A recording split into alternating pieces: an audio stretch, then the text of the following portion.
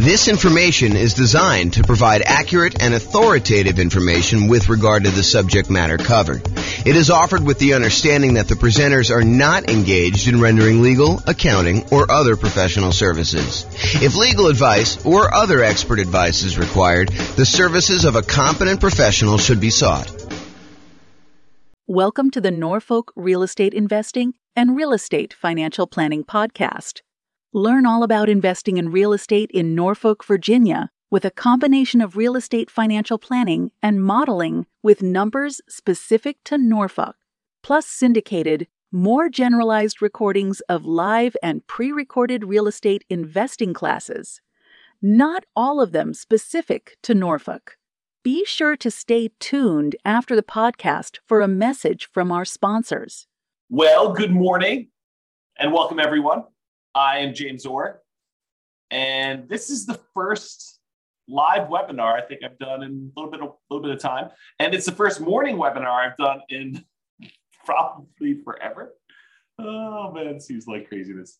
I'm going to post into the chat window the link to download the handout for those that are just coming in. That is a reward for showing up on time. I just decided that that's how I was going to do it. So those that arrived for the start time, you guys get the download. Everyone else, I'll put it in the show notes or something like that. You guys can access it later. I plan on publishing this in the podcast, so today we're going to go over our FHA loans for suckers. Oh man, I don't know why I did that maniacal laugh, but that's what it is there. So here's the background. So FHA loans are a, Federal Housing Administration loan. You can get the loan with 3.5% down, usually for owner-occupant. I'll talk a little bit about some of the variations on that. But they kind of get a little bit of a bad reputation. So whenever you get an FHA loan, whenever you put less than 20% down, there is a thing called private mortgage insurance. And I'll go over a little bit more about private mortgage insurance here in the next slide. But FHA loans, their equivalent of private mortgage insurance, it's like a slightly different name. It's called mortgage insurance premiums. And it's usually higher than what you can get when you do conventional loans. So it's a little bit more expensive loan in that the insurance premiums on it, in case you default, are a little bit higher. And the other crazy thing about FHA loans is that their private mortgage insurance, their mortgage insurance premium never goes away. Unlike a conventional loan where when you pay down the loan below 80% or 78%, depending on what the lender tells you and what their actual policy is. But once you pay down a loan past a certain amount with the conventional loan, usually about 80%, then usually the private mortgage insurance premium, the amount you're paying monthly as an insurance premium, goes away. However, with FHA loans, they do not go away. The only way to get rid of that PMI, the mortgage insurance premium or whatever it is you got to either sell the property or you got to refinance the property into a different loan to get rid of the PMI and get rid of that large extra monthly payment that you're making in order to get the loan. And as if that wasn't bad enough, mortgage interest rates can be higher for FHA loans than they can be for like jumbo loans or VA loans, the loans you can get as a veteran. And as if that wasn't bad enough, there are lower down payment programs than the 3.5% down. Like you can get a conventional 3% down payment loan or a VA loan with nothing down or a USDA loan with nothing down. So those are just a couple examples of the loan programs you can get with nothing down or low down that's lower than 3.5%. So it's not like this is the ultimate low down payment solution and you got to deal with all this extra nonsense in order to be able to get it. There are programs that have lower down payments that you can still get. So the question that becomes, are FHA loans for suckers? Well, not so fast. Let's take a look at these issues a little bit closer and some of the benefits of getting FHA loans and see if this really is an option for you if you're still getting a loan, kind of do that. But before we do that, I did promise that I would go over a little bit of what private mortgage insurance is. So this is sort of like a private mortgage insurance primer or primer, depending on whether you're British or American. And I don't even know which one's which. I bet your primer is the British version, but I'm guessing. I really don't know. Okay, so since a hefty part of the discussion we're going to have about FHA loans involves private mortgage insurance, AKA PMI. It's often abbreviated PMI. I'm going to give you a brief introduction about like what it is here. Now, I've taught an entire 2-hour class where I dive deep into what private mortgage insurance is. And I'll probably do another class or 2 or 3 on PMI in the future, but I will put a link to the full 2-hour PMI class in the show notes so you guys can kind of access that. So let's go over what PMI is. So this is sort of like the 1-slide version of the 2-hour class. 2-hour class goes into a lot more detail. So what is private mortgage insurance and why should you even care? So private mortgage insurance is insurance that you pay for, you as the buyer, you as the person getting the loan, that benefits the lender to protect them in case you default. So the basic idea is this. The lender says, hey, look, I would really like to give you a loan, and I really want you to put 20% down. And you say, thank you very much, but I don't have 20% down. Or thank you very much, but I'm not really interested in putting 20% down. So they say, okay, I'll tell you what we're going to do. I don't really want to give you this loan unless you put 20% down, where I'm protected in case you default. If you get this loan from me and you decide not to pay, or you end up not being able to pay or something like that, and I have to foreclose on you, I don't want to have to come out of pocket in order to pay for, these losses I might have when I go to sell the property. So really what I want to do is I want to be protected. And I think I'm well protected if I have a 20% cushion. If you put 20% down, I could sell the property, get out of it probably with a little bit of profit maybe, or maybe just break even when I factor in all the time it's going to take of you not making payments for whatever time it is, and foreclosing on you and hiring attorneys and maybe having to go in there and fix up the property and holding the property and all that other nonsense. I feel pretty well protected if you put 20% down. But you tell me you don't want to put 20% down. So I'll tell you what I'm going to do. If you're willing to insure me that I will not lose money on this deal, and by insure me, I want you to hire a third-party company, someone else, not you or me. I want you to hire someone else such that if you default and I have to foreclose on you and I have to get the property back, and I can't sell this thing and get my money back with the 3.5% that down payment that you made, or whatever down payment is, then I want the third party to come in and make me whole, or at least pay me a good amount of what I lost back, right? So that's what the insurance is. So you, as the borrower, are paying a third-party company, the private mortgage insurance company, in order to protect the lender in case you default. Now, this can often be paid upfront. You could say, and Mr. Insurance Provider, I want to pay you $5,000, and the $5,000 is a one-time premium that if I default during the entire life of the loan, you will make the lender whole, or up to a certain point. They'll help recover some of the losses. Or Mr. Insurance Company, I want to pay you monthly until maybe some point in the future where there's enough equity where there's no reason to pay you anymore. So maybe it's a monthly payment for, 5 years, 10 years, however long it takes you to get below 80% loan to value or 78% loan to value or something like that. Or it could be both. You could pay an upfront fee and you could pay a monthly fee. Those are really the 3 options for paying this kind of private mortgage insurance. So how much is the private mortgage insurance? Well, there are lots of factors that determine the rate. And I go over a lot of these in the PMI class, the full 2-hour class, which I'm not doing now. Except with FHA loans, they're usually standardized for everyone. So there's no if you have better credit, you get a lower rate, or if you have 2 people on the loan, you get a better rate. Those are some examples of how they vary. But with FHA loans, it doesn't matter. They're usually standardized for everyone, but can vary depending on the term of the loan you choose and the amount you put down. So the PMI, the equivalent of PMI, it's actually mortgage insurance premium, MIP. So if I say PMI and I'm talking about the FHA loan, it really is MIP, but they're the same mechanically. They work the same there. So with this FHA loan, it can vary depending on the term of the loan. If you do a 30-year loan versus a 15-year loan, for example, and the amount you put down. So 3.5% is the minimum you can typically put down with FHA, excluding this whole down payment assistance thing, which is often coupled in with FHA. But typically the FHA loan is 3.5% down. So that's the minimum. You can put 3.6% down, you put 5% down, you put 10% down, you put 15% down, you put 25% down with an FHA loan. So you don't have to put 3.5% down. But if you choose to put 3.5% down, then it has one type of insurance premium. If you choose to put 15% down, it's a very different insurance premium. Okay, so they can vary. but it doesn't vary based on like your credit score or anything like that with FHA. So when do you typically need to pay it? Well, as I talked about earlier, it's less when you have less than 20% down is typically when the lender says to you, hey, I would really like to make you a loan, but I require that you put 20% down.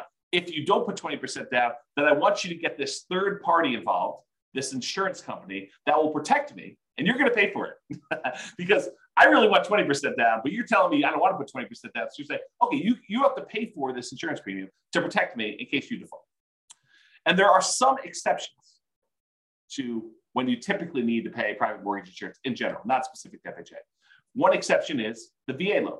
So the VA loan is a loan for veterans. If you are a veteran, we just had Veterans Day. I think it was that Friday. That's last week, right? I think it was last week. Someone let me know in chat. That'd be awesome. Or maybe I'm losing my mind, but I thought it was Veterans Day last week. So anyway, if you're a veteran, thank you for your service. And you get to do a nothing down loan program that does not require PMI. But it sort of does require PMI because there's what's called an upfront funding fee that is charged by the Veterans Administrator. Yeah, November 11th was VA. So thank you, Joanne. So the upfront funding fee that is required for a VA loan does essentially the same thing that PMI does. It is a fee that the VA charges in order to kind of administer the program and to guarantee the loan for the lenders making the loan. And if there's a loss, then VA comes in and kind of makes the lender whole.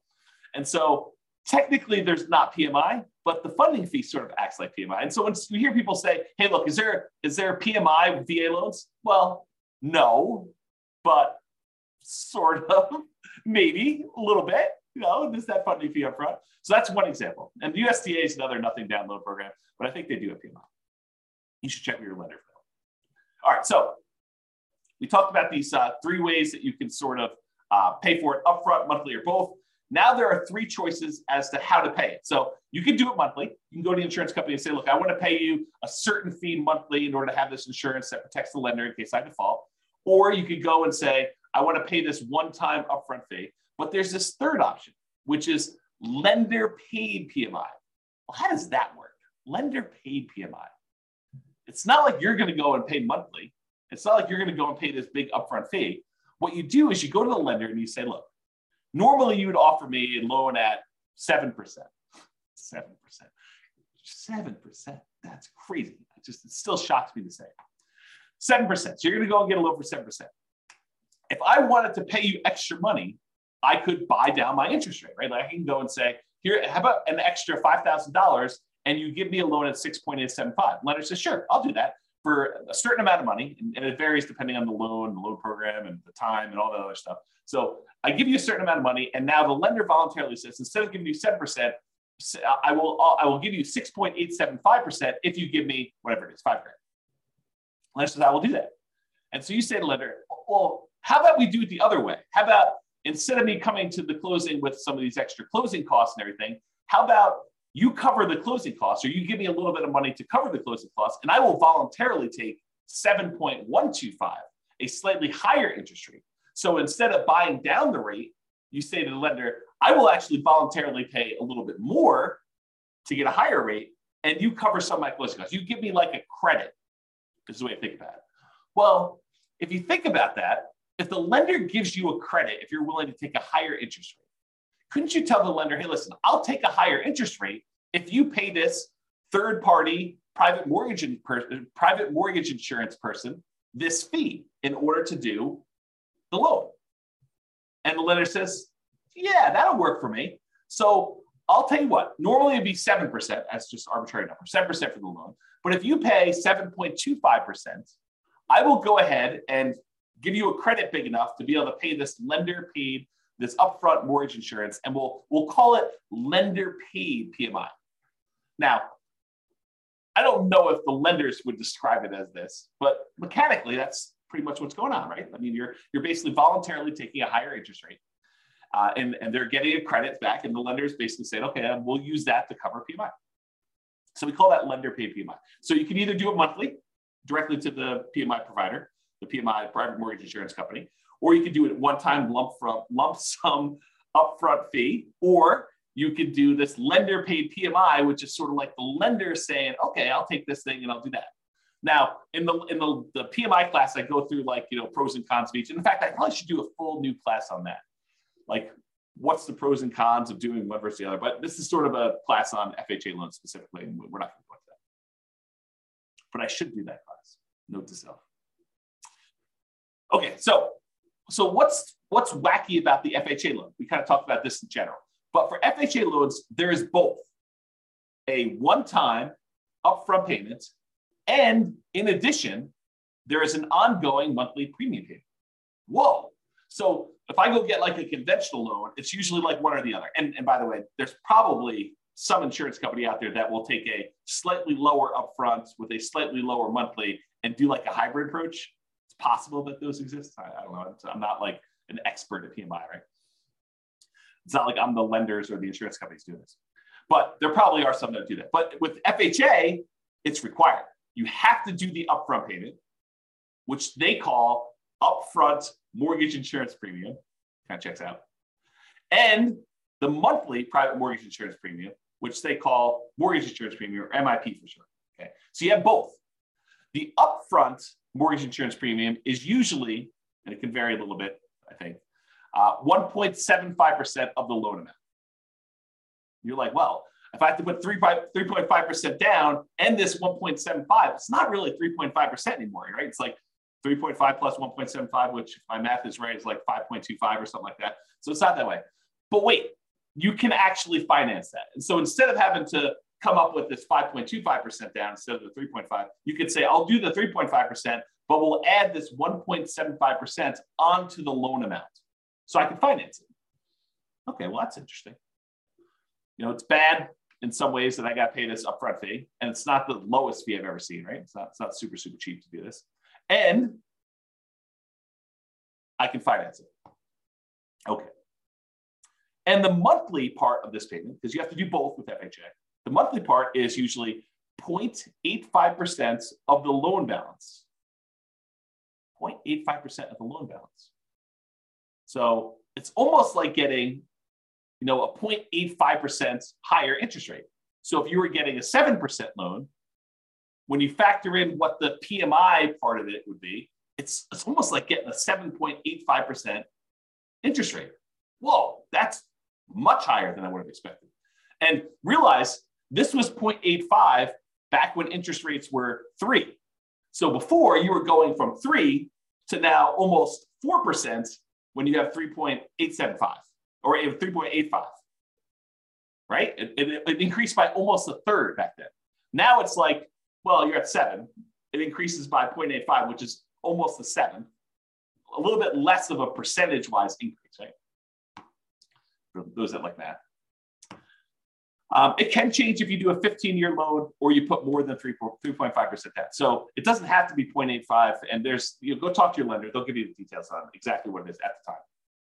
But it's this idea that it's usually upfront and monthly for the FHA. So you're like, that kind of sucks. So our FHA loans kind of for suckers. I don't know. We'll see. Now, what I'm about to tell you are like some of the requirements for getting an FHA loan. And I'll tell you, beware.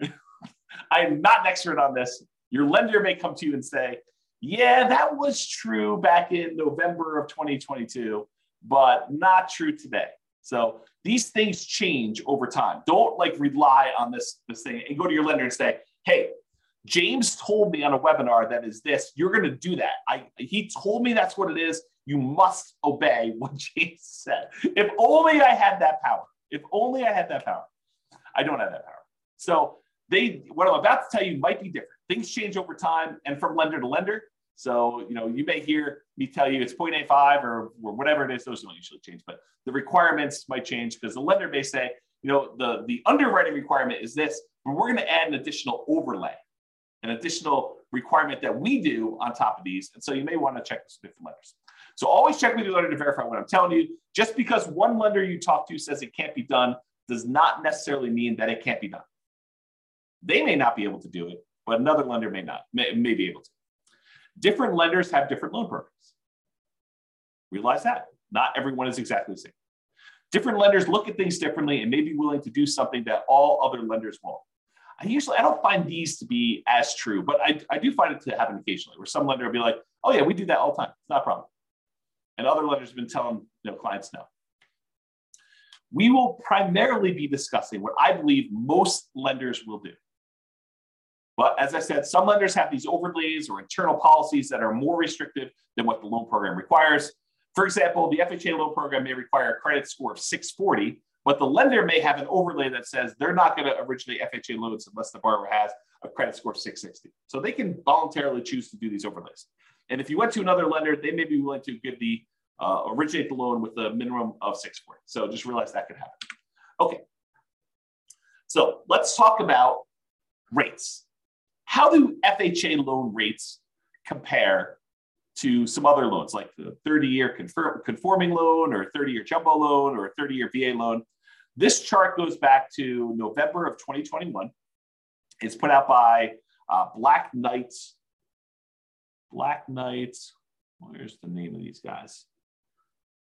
Black Knight Holdings Company, Black Knight Technologies. They're basically a mortgage company, a company that does stuff for mortgage lenders. They're kind of like a behind the scenes thing, and they aggregate a bunch of data.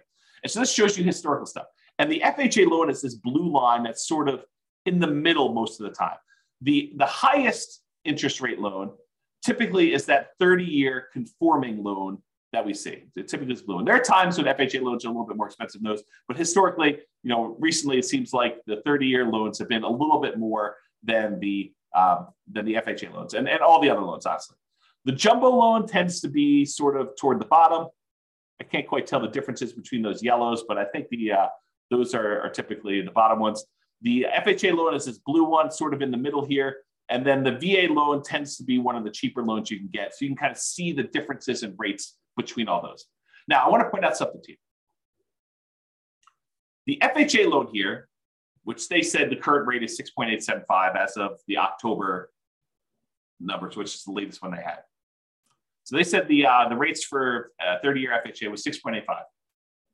That does not include that 0.85% mortgage insurance premium. So this conforming loan, assuming you're putting 20% down, does not have a mortgage insurance premium. But the FHA loan would, and it's not shown on here. So realize the FHA loan is much higher than what these would be. So it doesn't take into account that PMI. Okay, so it might look like it's a lower rate than what you could get for a 30-year conforming, but when you add back in the PMI, it's not a lower. It's like a higher monthly payment. So like we're beating up on the FHA loan. We're saying, hey, look, this might not be that great, and then we're going to talk about why you might still want to do it. So mortgage insurance. I'm going to show you an email I received from a credit union local to where I live. It doesn't matter. You can go find your own local credit union. This is not, I'm not offering you this rate. It's not like, oh, James told me I could get this rate. No, that's not what I'm telling you. So you need to go contact your own lender. Rates can vary over time, even throughout the day. Like, some lenders say, oh, in the morning, the rates were this, the afternoon, they're this, they change hour to hour. Based on the loan products, so if we talk about different loans or whatever it is, your credit score, although FHA rates don't typically vary based on credit score. That's a plus for FHA, right? Unless you got good credit, then it's not a plus because you're sort of getting lumped in with everybody in this mix. If you have really good credit, then you're sort of being penalized because the rates don't vary with credit score. But if you've got a bad credit score, you're like, oh, this is pretty good. I'm kind of winning here in a little way. And this does not usually include that monthly private mortgage insurance MIP premium. So back when this happened, November 18th, I guess it was yesterday, the FHA loan, again, I'm not offering you this, the FHA loan rate was 6.25 for a 30-year fixed FHA loan. And that does not include mortgage insurance premium. So it's going to be over 7 with that. And then the 30-year fixed conventional loan was 6.625, which would be lower than what the FHA would be with PMI, but it's higher than what it is without PMI, if you think about it that way. And I guess they don't do VA here, but they have some ARMs and they have some jumbo loans. Jumbo loan 6.875, and the 7-year ARM jumbo is 5.875. So you can kind of get a feel for that. Okay, so I just want to give you a feel for what rates were. So how popular are these FHA loans? Is this like 1% of the population's getting them? Like no one's getting them, but we talk about them all the time? Or like 80% of the market's getting them? Like what's going on? And so this shows you, same company, Black Knight, put out this or Originations Market Monitor report. This is through October 2022. And it shows you what percentage of all the loans that all their companies are doing based on the type of loan. And so conforming, I'll just do this last one. You can go look at historically. These do change a little bit over time. But historically, conforming right now is about 56.4%. So a little bit more than half of the loans are conforming loans, conventional type financing. 15.8% are non-conforming loans. 17% are FHA. So not quite a fifth, but a decent amount, like a significant enough amount that you could say, hey, this is pretty significant stuff. Only 10% of the loans right now are VA loans, and only 0.8%, less than 1% of loans are USDA. And the benefit of the USDA loan, it's another nothing down loan program. You got to buy in a rural area, although I think some people would be surprised what's considered rural. And you can look up if your area is rural on the USDA website. Just look up a USDA eligibility map, and it will allow you to type in addresses and find out if that property qualifies for USDA loans. And there's some income limitations. You can't make too much, can't make too little. The VA loan's a nothing down loan program, and you have to be a veteran. So if you're not a veteran, you can't get that nothing down loan program, but you can get a nothing down loan program with the USDA. Otherwise, you're probably looking at either 3% conventional, 3.5% FHA, 5% conventional or more type of thing. So USDA, very, very small percentage of the loans, less than 1%. VA is 10%. FHA, now 17, a little less than a fifth, all those loans there. So you get a feel for how big of a deal these are. One of the advantages, though, of these FHA loans is they are easier to qualify for. So conventional loans, the minimum down payment for the conventional loans as of right now, and these loan programs can change, but right now, 3% conventional loan. FHA is 3.5%. So more down payment for FHA than conventional. The minimum credit score to get a conventional loan is 620. With FHA, the minimum is 580, but you got to have all the stars aligned and have a whole bunch of extra things in order to get that 580 credit score, right? Everything's got to be perfect.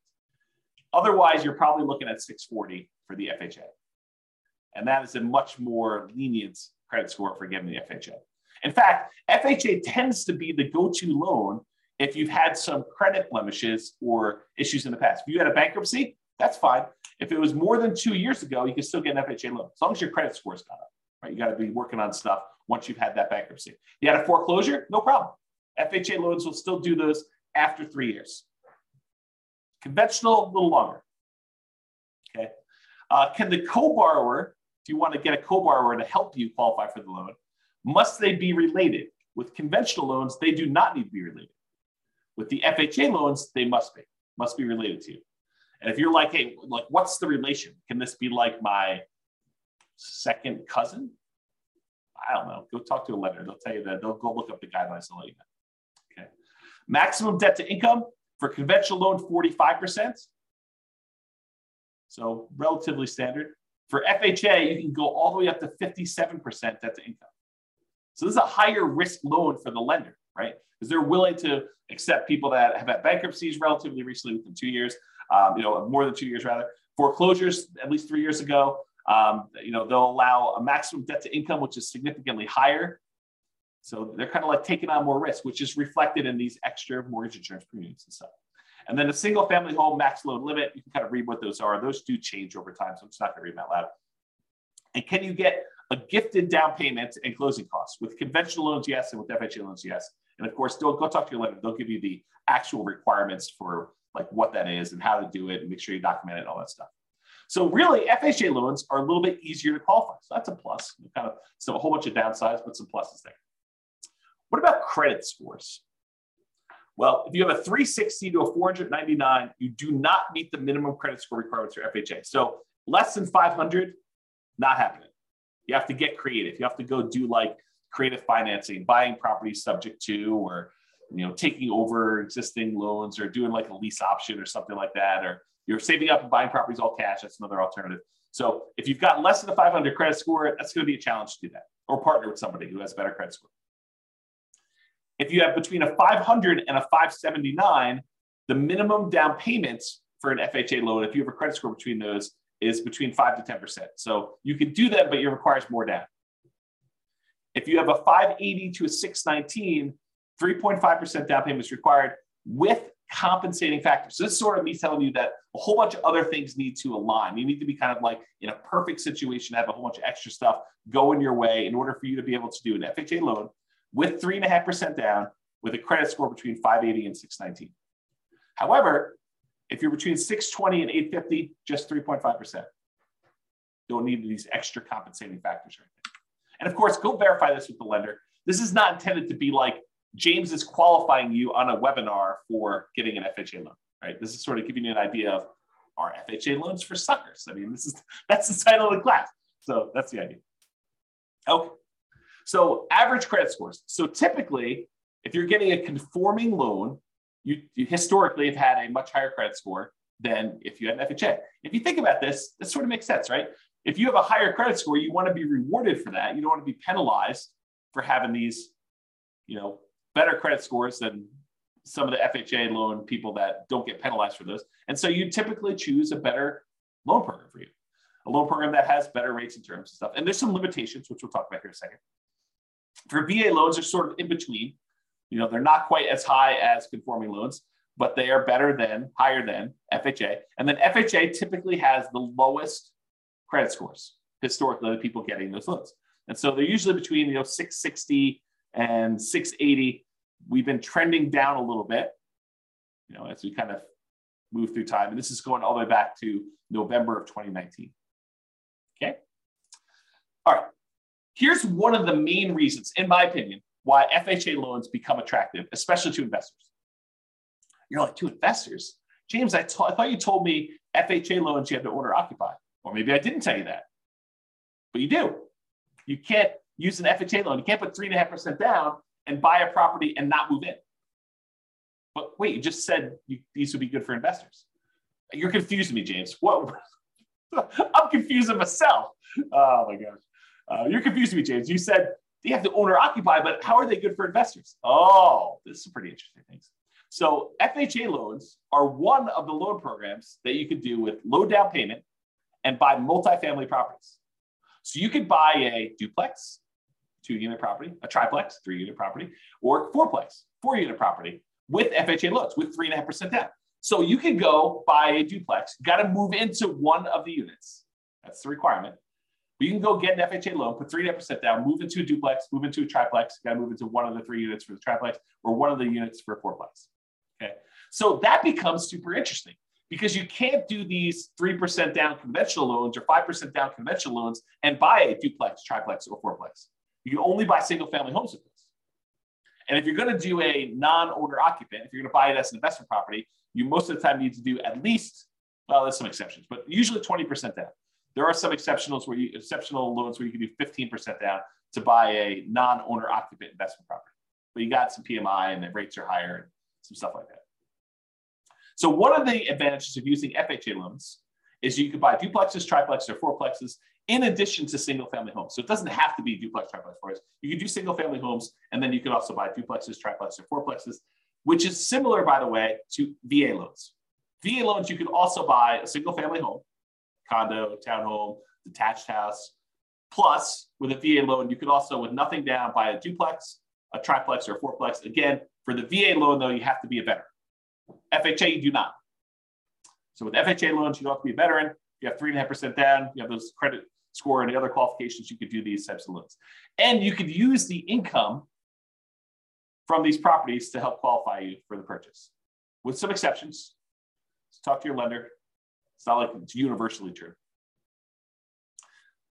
So as of the time of creating this presentation, there's not a conventional loan option that allows you to buy a duplex, triplex, or fourplex as an owner-occupant for less than 15% down. And there's only one for a duplex for 15%. So if you have 15%, you can buy a duplex and owner-occupy one of the units. But that's the best, lowest down payment you can do if you're doing conventional. But that's one of the reasons why this FHA one's so interesting. So to buy a triplex or a fourplex as an owner-occupant, where you move into one of the units with conventional financing, you're looking at 20% down payment. To buy a duplex, triplex, or fourplex as an investment, where you don't move into one of the units, it's 25% down, unless you're doing FHA. FHA allows you to move in and do 3.5% down. It won't allow you to do any where you do not move in. So FHA is not a loan product for you doing non-owner occupant financing.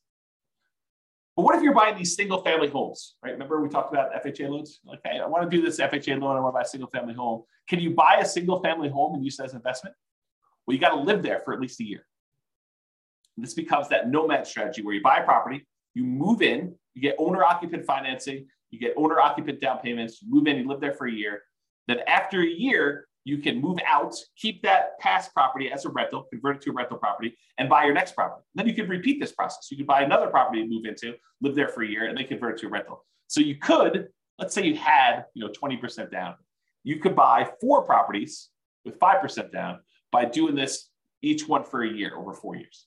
Right? Put 5% down, move in, live there for a year, convert that one to a rental, buy the next one 5% down, live there for a year, convert it to a rental. So over the course of 4 years, you could then buy 4 properties. Let's do that. All right. I've digressed enough. So being able to buy a duplex, triplex, or fourplex as an owner occupant with as little as 3.5%, that's amazing. So maybe not so much the loan for suckers, right? It does have some funky stuff, higher PMI, a little higher down payment than some other loans you can get. But, it does allow you this kind of magical thing with these multifamily properties. Maybe it's not a sucker's loan. Interesting. Interesting, right? However, PMI lasts forever. If you get that conventional loan, not an FHA loan, the conventional loans, and you put less than 20% down, you'd be required to pay that private mortgage insurance until you got 20% equity. You contact the lender, you ask them to drop it off. A lot of times they'll do that. Sometimes you have to pay for an appraisal. However, that's not the case with FHA loans. If you're doing an FHA loan 3.5% down, the monthly mortgage insurance premium, MIP, never goes away. Even when you pay down the loan, you're about to make your last payment. You owe $2,000 left on the loan. That's the end of it. You have like 99% equity. You're still making a mortgage insurance premium at that point, protecting the lender in case you default. You'd be silly to default. You own whatever it is, $400,000 property. You owe $2,000 on it. Are you going to default? Man, I hope not. I hope you would do whatever you could in order to get that $2,000 to save yourself from losing that property to foreclosure. But you're still paying a mortgage insurance premium to protect the lender if you don't do that. So Joanne's got a question. She says, I'd like to ask a question if I may. We'll see how it goes. And by the way, this is dangerous because I read the questions out loud before I tell you if I can even answer it. If I have a conventional loan, will the bank let me know that I don't have to pay PMI anymore once I meet the requirements when the PMI goes away? No. You're going to have to figure that out on your own and contact your lender and say, hey, look, I think I've got more than 20% equity and do that. The only time PMI would drop off automatically is when you paid down enough on the loan from the original loan balance and the original property value that it would be 20% equity. So they do a calculation. They say, look, when you got this property, it was whatever, it's $400,000, and you had 10% of equity in the property. They will do a calculation when you get your loan. They'll say, okay, based on just making regular mortgage payments for the next X number of years, when will you have 22% of equity? And they'll say, okay, at that point, we're going to automatically drop PMI off. But a lot of times, property values have gone up while you've owned the property, and you paid down a little bit. And so you've created 20% of equity. And at that point, with some lenders, most lenders, you can contact them and say, look, I think I have more than 20% of equity. I'd like to have PMI removed.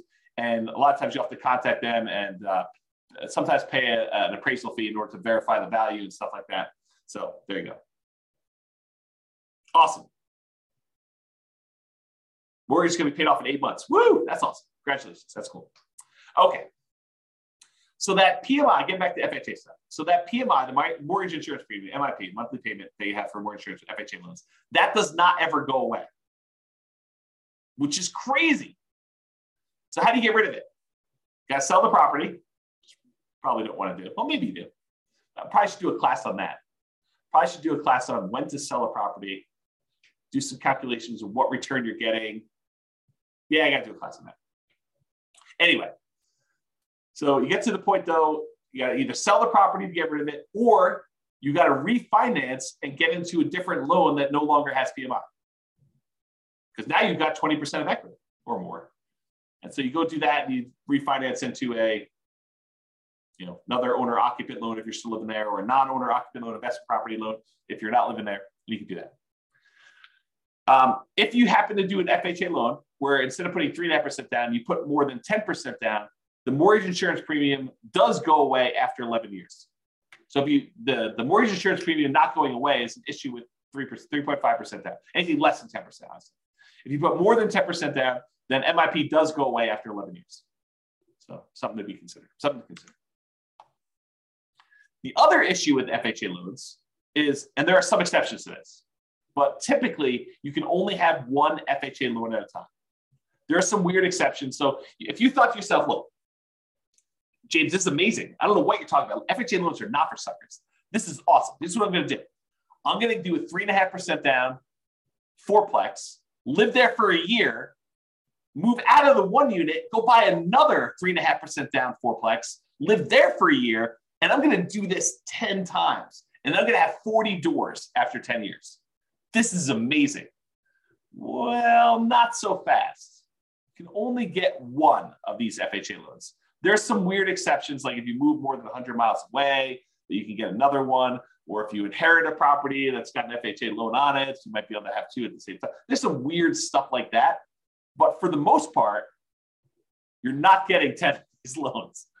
If you're trying to do that kind of like optimal strategy thing, and you have like, I got VA loans and I got FHA loans, because the VA loans can also be the duplex, triplex, or fourplex, and the FHA loans can be duplex, triplex, fourplex. And, you're dating somebody, well, maybe you get an FHA loan on your first fourplex, your spouse or your fiance gets a FHA loan on their next fourplex, and then you also have your VA benefits. So you get the VA benefit by another fourplex after a year living in the FHA one, and then your spouse is also a veteran and they get the other one. So you can acquire some properties this way by getting creative, but it's not going to be 10 in a row with VA or FHA.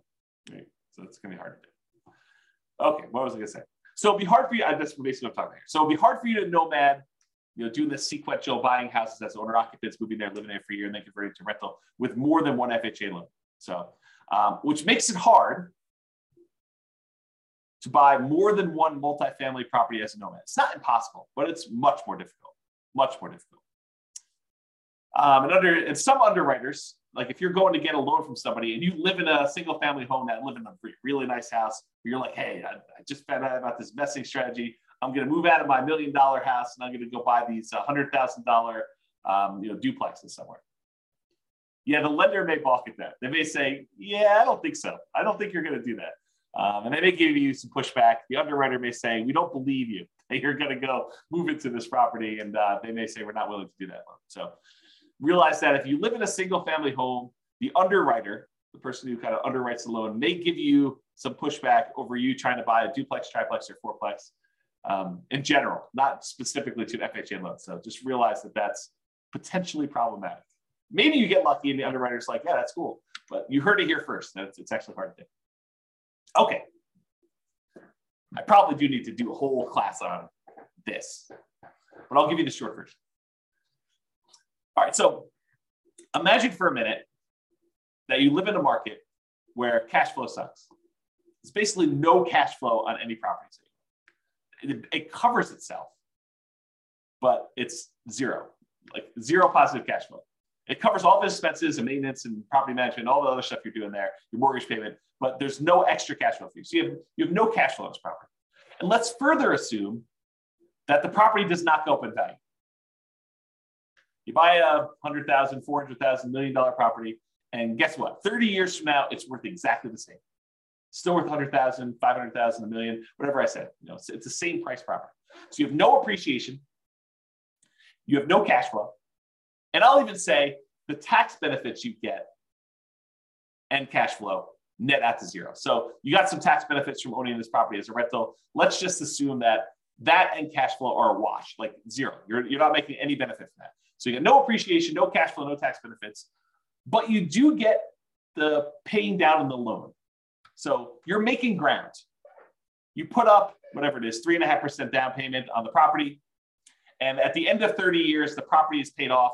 So you went from a 3.5% down payment to now you own 100% of this property. Even though the property didn't go up in value, you now own this without a loan. So you made some ground on your investment. Your investment, the 3.5% they put down, whatever it was, let's call it $15,000. $15,000 you put down is 3.5% down payment. That now is worth $300,000 at the end of 30 years. So your $15,000 grew to be a $300,000 paid off property, even though the property value didn't go up and you made no cash flow on it. And honestly, after the property is paid off, you probably have cash flow at that point. But let's assume there's no cash flow over the entire period that you own it. What's the return you're getting by putting that 3.5% down and then having a paid off property at the end, even though the property didn't go up in value? Well, it turns out that return is 11.823%. So you got an 11.823% return, compounding annual growth return on your money for that entire 30-year period. Well, that's interesting. What kind of returns might you get in the stock market? I don't know. 5, 6, 7, 8, 9, 10, 11, 12, depending on who you believe and what numbers you believe and how that all works out. And that's not guaranteed, right? That's fluctuating. You don't really know what the return is. I mean, a lot of us have seen our stock market accounts kind of go down the last, couple of years. So you have this variable rate return, but which might be, probably 8%, give or take. I mean, I don't really know what it is. But now I tell you, look, you put 3.5% down this loan, and I'm assuming property values don't go up at all. You got no cash flow. You got no tax benefits. This is just paying down the debt on the property. You get 11.8% return by getting this FHA loan. Well, that doesn't seem like a sucker's deal. You're getting 11, almost 12% return on your money by doing this FHA loan, by having a paid off property. Well, that's pretty cool. What if you put 5% down? You did a conventional loan. You put 5% of the property value down, and at the end of 30 years, you have a paid off property. That's 10.5% return. So FHA loan, because you put less down and you still have the same paid off property at the end, the same value of the property at the end that's paid off, it's a little bit better return. So 10.5% if you put 5% down. If you put 20% down, it's only a 5.511% return, about 5.5%. If you put 25% down, it's about 4.7. So the more you put down, the lower your return is on that down payment as it grows to a paid off property. So an FHA loan with a relatively low amount down is 11.8%. When did an 11.8% return on your money become a bad deal? When did that happen? I didn't get the memo. If you only put 3% down, you got a conventional loan with 3% down, that's 12.399. So if you really factor in that you probably have some appreciation, property values probably went up over 30 years. It's my guess. It could be that property values go up, but they probably did. And you probably had some tax benefits for 27.5 years. If you're renting out the property, you get that depreciation benefit. And you probably had a little bit of cash flow. I mean, maybe not up front, maybe it's negative up front, but over time as rents sort of creep up and your mortgage payment's fixed and your rents kind of creep up a little bit, maybe you go from having negative cash flow, depending on your market, to maybe you have some positive cash flow. And as it gets further and further out, maybe you have more and more positive cash flow. So maybe you do have some cash flow, but as a baseline, get that 11.8% return. Not bad, right? Not a bad thing at all. So in conclusion, that's where I wrap things up. Here's some of the downsides to doing FHA loans. They have higher private mortgage insurance. It's typically higher than what you can get if you got conventional loans. There are lower than 3.5% down payment options available with other loan products. There's like nothing down USDA, nothing down VA, 3% down conventional. There's probably some other local loan products you have. So there are lower down payment products available. So it's not the lowest down payment loan product.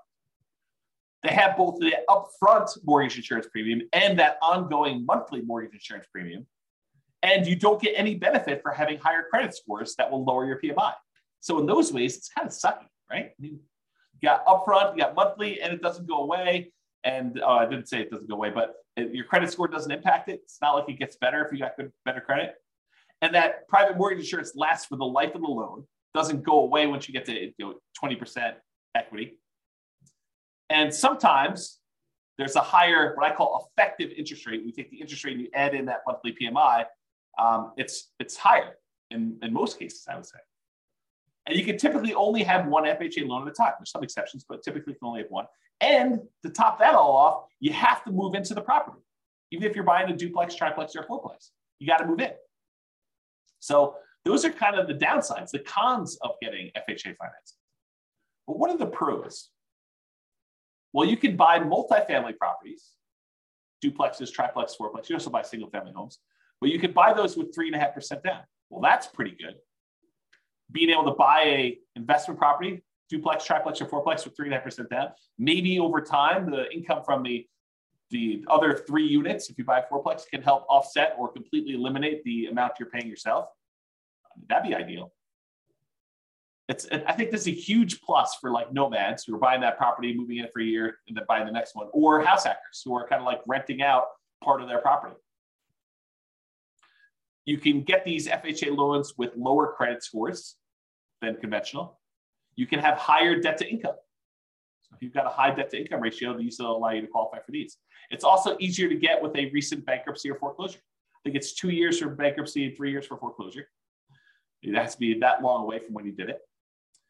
And this is often the loan combined with down payment assistance programs. So a lot of times if you have down payment assistance in your local market, they're combined with FHA loans in order to do this. So for those reasons, there's some pros. So I don't know. What do you think? The question is, are FHA loans for suckers? Definitely has some downsides, definitely has some upsides. What do you all think? Anyone want to participate? Tell me what you think. Otherwise, that is the end of the presentation. No one wants to participate. Or people are typing real stuff. Yeah, James says upside when you're buying multiple properties. Yeah, could be. For acquiring the multifamily properties. Yeah, could be a little plus. And you can refinance out of the loan. Sure. Yep, you can go buy one, do that, then refinance out. The tricky part about refinancing out would be trying to qualify if you've moved into a single family home in between. But yeah, sure. You could do, if you wanted to like move into a fourplex, live there until you have enough equity to refinance out of the loan and then use your FHA benefit again in order to buy your next fourplex, sure, you can do something like that. Yeah, Tony says in our marketplace, there's a limit on the FHA loan limit, and it's hard to buy a fourplex with that loan limit. Sure, absolutely true. And so you got to look at your market or be willing to buy, I don't know, lower priced, which sort of implies lower quality product. James says, I've seen exceptions, life-changing event or distance from current home. Yep, absolutely. And I think I mentioned this, that there are exceptions to being able to have more than one. Absolutely. Go talk to a lender about those. But I think for most people, you shouldn't plan on this, right? You shouldn't say, hey, my loan plan is to have 3 life-changing events. Maybe not plan that. Exactly. Laughing out loud. Exactly. But, if it happens, yeah, absolutely. It gives you an opportunity. You get transferred for your job and you're going to move into another city. Well, then you can start over and do another FHA loan there and keep the other one in the other market where you live or something like that. Yeah, if those things happen, great. If you're planning on those things happening, kind of weird. Helen says, can you get an FHA loan if you already have a house you bought cash or even if you have a mortgage? Yep, sure can. Sure can. You can get an FHA loan when you have another mortgage on something else or a few other things. Tony says, I was able to remove PMI on, I won't say the name of the neighborhood property, and I won't say the city, could be removed too, but there is a 2-year seasoning time frame. So he's talking about how he bought a property and we saw fantastic appreciation and a little bit of debt pay down during that time. And he almost very, very quickly had enough so that he could get rid of PMI. But they said, hey, look, there's a minimum amount of time you had to wait for this PMI. We won't remove it with less than 2 years. So I think that's what he's trying to say in those things. Joanne says, thank you for this webinar. I had no idea I had no idea who you were. Listen to the podcast. Oh my gosh. I guess that's funny to me because I know myself. I'm like, I know who I am, but I guess other people don't know who I am. Oh boy, that's awesome. Well, I'm glad you're going to listen to the podcast, John. Thank you very much. I appreciate that. Just discovered us for the first time. That's great. Helen says, FHA possible if you have a business and not a job, so you only have rental income. Again, you want to talk to a lender, But my understanding is if you have tax returns and you can prove that you can qualify for the loan, they will allow you to do it. But again, talk to the lender. And I would talk to, if one lender tells you no, I would talk to like at least a couple more to make sure that they're not just, choosing not to do those loans and telling you that they can't do them when, another lender can. But I don't know. I'm not a lender. I don't know all the underwriting guidelines. They're available. They're posted online. It's a government-backed loan product. So you can go look it up if you want to. Or the easier route is pick up the phone and call a lender and say, hey, here's my situation. Can I get an FHA loan? And they'll do it for you. So. Cool. All right, guys. Well, I appreciate it. Hope you enjoyed the webinar. Hope you enjoyed this, our FHA Loans for Suckers. Insert maniacal laugh here. So that's all I got for you. I will talk to you all soon. Be on the lookout. I probably will do some more webinars. So I'll probably do some more of these in the future. Oh, Carlos, buddy. Good to see you. Yeah, you're welcome, Tony. It was amazing. That's great. You're welcome, James. Very good webinar. I appreciate that. Yeah. You are very welcome, Helen. Who said they don't know who you are? You're terrific. I appreciate that. That's really cool. Yeah, have a great Thanksgiving to all. I appreciate that. You're welcome, Ben. Have a good weekend to you as well. Good to see you all. I will talk to you all soon. Bye-bye for now. End of the webinar. With home prices up, mortgage interest rates up, and rents up, but not quite enough to counteract the higher prices and interest rates, cash flow on rental properties in Norfolk is harder than ever. Book a call with the Real Estate Financial Planner to apply our proprietary 88 strategies to improve cash flow on your rentals. See the show notes for a link to schedule your call and improve your cash flow today. If you're a real estate agent, lender, or professional in Norfolk that wants to help our real estate investor listeners, consider reaching out to learn about collaboration opportunities with this podcast. We'd love to add more value to our listeners by having you assist our investors buy, sell, and finance their real estate investments. See the show notes to schedule a call to discuss collaboration opportunities.